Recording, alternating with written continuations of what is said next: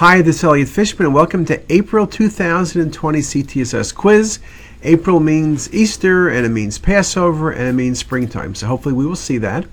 So let's look at 10 absolutely terrific cases. In this first case, I asked you for the best diagnosis for the left renal mass. If you look at the left kidney, you can see that it's infiltrated, but the process may also involve the tail of the pancreas. It extends into the aorta, it extends into peri and pararenal space. It's best defined as infiltrating the kidney, particularly toward the upper pole. This is not the appearance of a papillary or clear cell renal cell carcinoma, which can extend beyond the kidney, but not this infiltrating pattern. Renal abscesses are usually cystic, low density, and they can extend into the peri and pararenal space, but this is best defined as an infiltrating process. And the best diagnosis, therefore, is lymphoma. Lymphoma of the kidney can present as a solid mass, but also can present as an infiltrating process, and that's very nicely shown in this example. This patient had a history of von Hippel-Lindau disease, by family history that is, and what's the best diagnosis? Well, when you look at the coronal views and the 3D views, you see bilateral adrenal masses which are vascular. So we know it's something that's bilateral. You can have bilateral adrenal hyperplasia, but this does not look like hyperplasia. This looks like masses. You could have adenomas, but these lesions are enhancing like the kidneys. They're vascular. Bilateral adrenal carcinomas occur in about 1% of cases, but then usually the primary one is going to be very large and one may be a bit smaller. These are relatively the same size and relatively small. And von Hippel-Lindau patients have an increased incidence of pheochromocytomas and an increased incidence of bilateral pheochromocytomas, and that's what it was. Remember, if you can't remember, Theo's the rule of 10. 10% are syndromic, 10% are bilateral, and 10% are malignant. These are bilateral adrenal pheochromocytomas.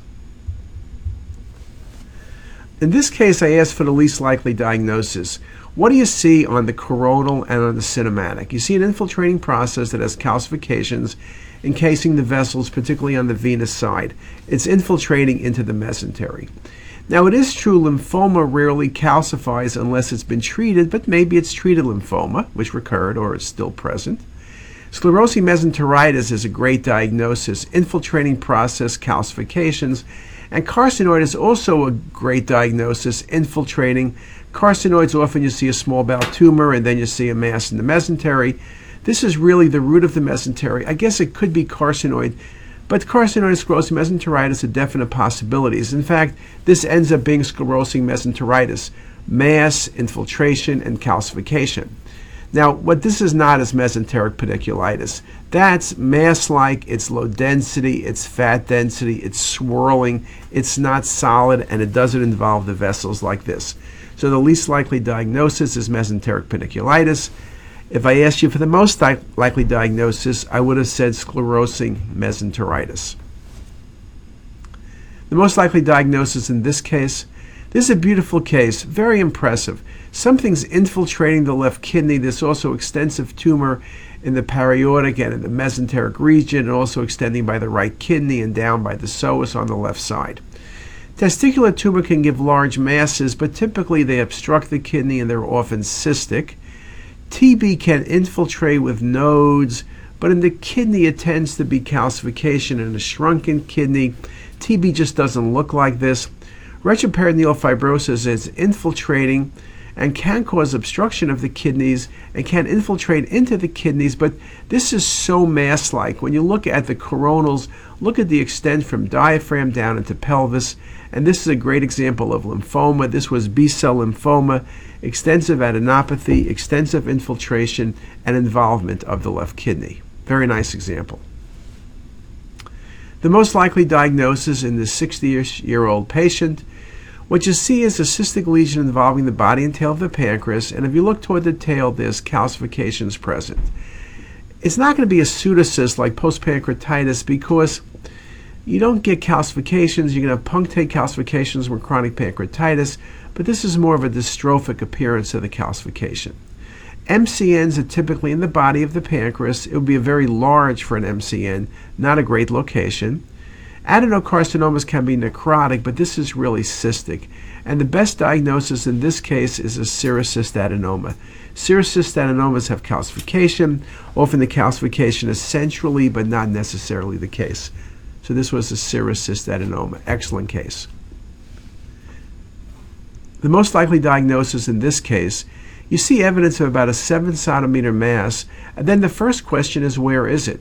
It's somewhat vascular, and perhaps it's coming from the pancreas, though one would admit when you look at the coronal view, it looks like it's coming off the fourth portion of the duodenum, but it does abut the pancreas. It could be a GIST tumor, I have to admit. GIST can occasionally be vascular, particularly when they're small, but this is a bit large. Lymphoma, exophytic lymphoma, it's too well defined for me. A neuroendocrine tumor of the pancreas is a consideration, but I think this is arising from the duodenum and not the pancreas, and in fact, this is a tough case. This ended up being a neuroendocrine tumor of the duodenum, primary neuroendocrine.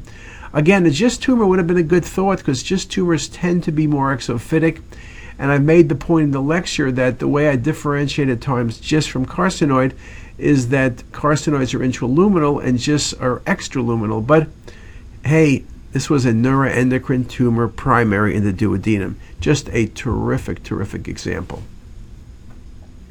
This patient had fever, and what was the most likely diagnosis?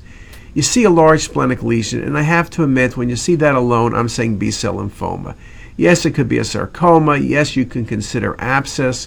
And then you notice the extensive nodes in the peripancreatic region and the paraortic zone. That's going to be lymphoma, which this was. TB can give you nodes, can give you splenic involvement, but not a big dominant mass. Angiosarcomas are typically more vascular, and the nodes are also vascular, and you commonly have liver involvement. And a splenic abscess, you're just not going to see a splenic abscess with such extensive adenopathy. And this was a B-cell lymphoma as well. The best diagnosis for the left renal mass in this case, I'm showing you two coronal views. From the non-contrast, you should say it's a high-density renal cyst. And I show this case to make the point that if you only had the contrast scan, you would wonder what the lesion is. Perhaps it is a papillary renal cell carcinoma. Lymphoma would be unusual. It's not an angiomyolipoma. I see no fat. But once you have the non-contrast, it's very easy to make the right diagnosis, which is a high-density renal cyst. The most likely diagnosis in this patient with right upper quadrant pain, when you look at the axials, you see a mass with some high density but a lot of fat. And you look at the coronal view, you can see this mass is pushing the right kidney down. Well, what is it? It could be a liposarcoma, but it looks well defined, though I have to admit you would consider a liposarcoma. Mesenteric infarction, the patient didn't have recent surgery. It's almost too much fat, and it doesn't have that same appearance of an infarct. The truth is the high density probably is a bleed. I'm not sure it's acute, but it's in an adrenal myelolipoma. And this is a wonderful case of a very large adrenal myelolipoma, which may have previously bled. In all likelihood it did, which is the high density, but also showing you the size. And in our lectures on myelolipomas, we do make the point that at times it can be tricky to differentiate a myelolipoma from a liposarcoma. Liposarcomas are more infiltrating, and there's many things you would see different, but sometimes it can look very similar. This patient is going to get surgery, and this was a benign adrenal myelolipoma. The least likely diagnosis in this case is, well, I'm showing you arterial phase imaging of a mass in the liver with peripheral rim enhancement. Now, this could be a necrotic hepatoma. The patient has fatty infiltration of the liver. Maybe the patient has NASH. That's a good thought. Could this be a metastatic neuroendocrine tumor? Absolutely. Neuroendocrine tumors can be vascular. They're also typically vascular, but they also can be necrotic. Could this be a primary neuroendocrine tumor? Most of the time we see metastasis, but in fact, it is a possibility neuroendocrine tumors can be very vascular with central necrosis. What this is not, however, is a hemangioma. Yes, the lesion has peripheral enhancement, but with hemangiomas and arterial phase imaging, there's peripheral puddling. When you see the entire rim enhancing and the rim is over a centimeter in thickness and it's homogeneous, that is not a hemangioma. That's going to be a malignancy. So I would have considered necrotic hepatoma. I would consider metastasis. This was unusual. It was a primary neuroendocrine tumor of the liver. Even the pathologist said That's unusual, and I would look for a primary, but we found no others, and this is carried as a primary tumor. So with that, I've done 10 terrific cases. I hope you enjoyed them. I hope you got them right, and I hope you learned something. And hopefully I'll see you next month. Have a great day. Bye. If you liked what you heard here today, please make sure to hit that subscribe button and visit our website ctisus.com for lectures, quizzes, pearls, and more. Also, be sure to check out our apps that are available for free on the Apple Store. All links are in the description box below.